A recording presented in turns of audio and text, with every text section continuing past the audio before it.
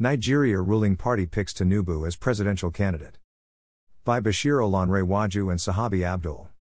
Nigeria's ruling All Progressives Congress, APC, chose former Lagos Governor Bola Tinubu as its presidential candidate in primaries that saw him defeat more than a dozen rivals.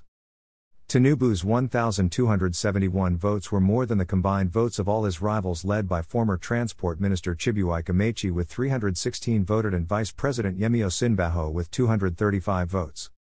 Tinubu, 70, will now face off with former Vice President Atiku Abubakar, 75, the candidate of the main opposition People's Democratic Party, Peter Obi, 60, of the Labour Party, and Rabiu Kwankwaso, 65, of the New Nigerian People's Party, with the economy and internal security being top national issues.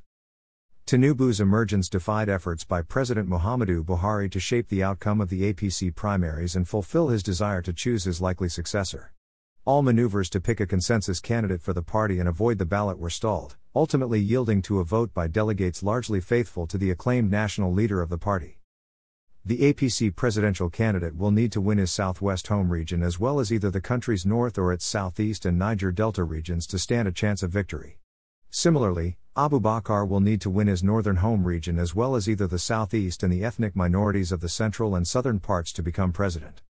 Peter Obi is hoping to upset both candidates by seeking the votes of younger Nigerians who make up a majority of the country's population. Kwankwaso on his part will have to beat Abubakar to northern votes to stand a chance of making up with votes from other regions.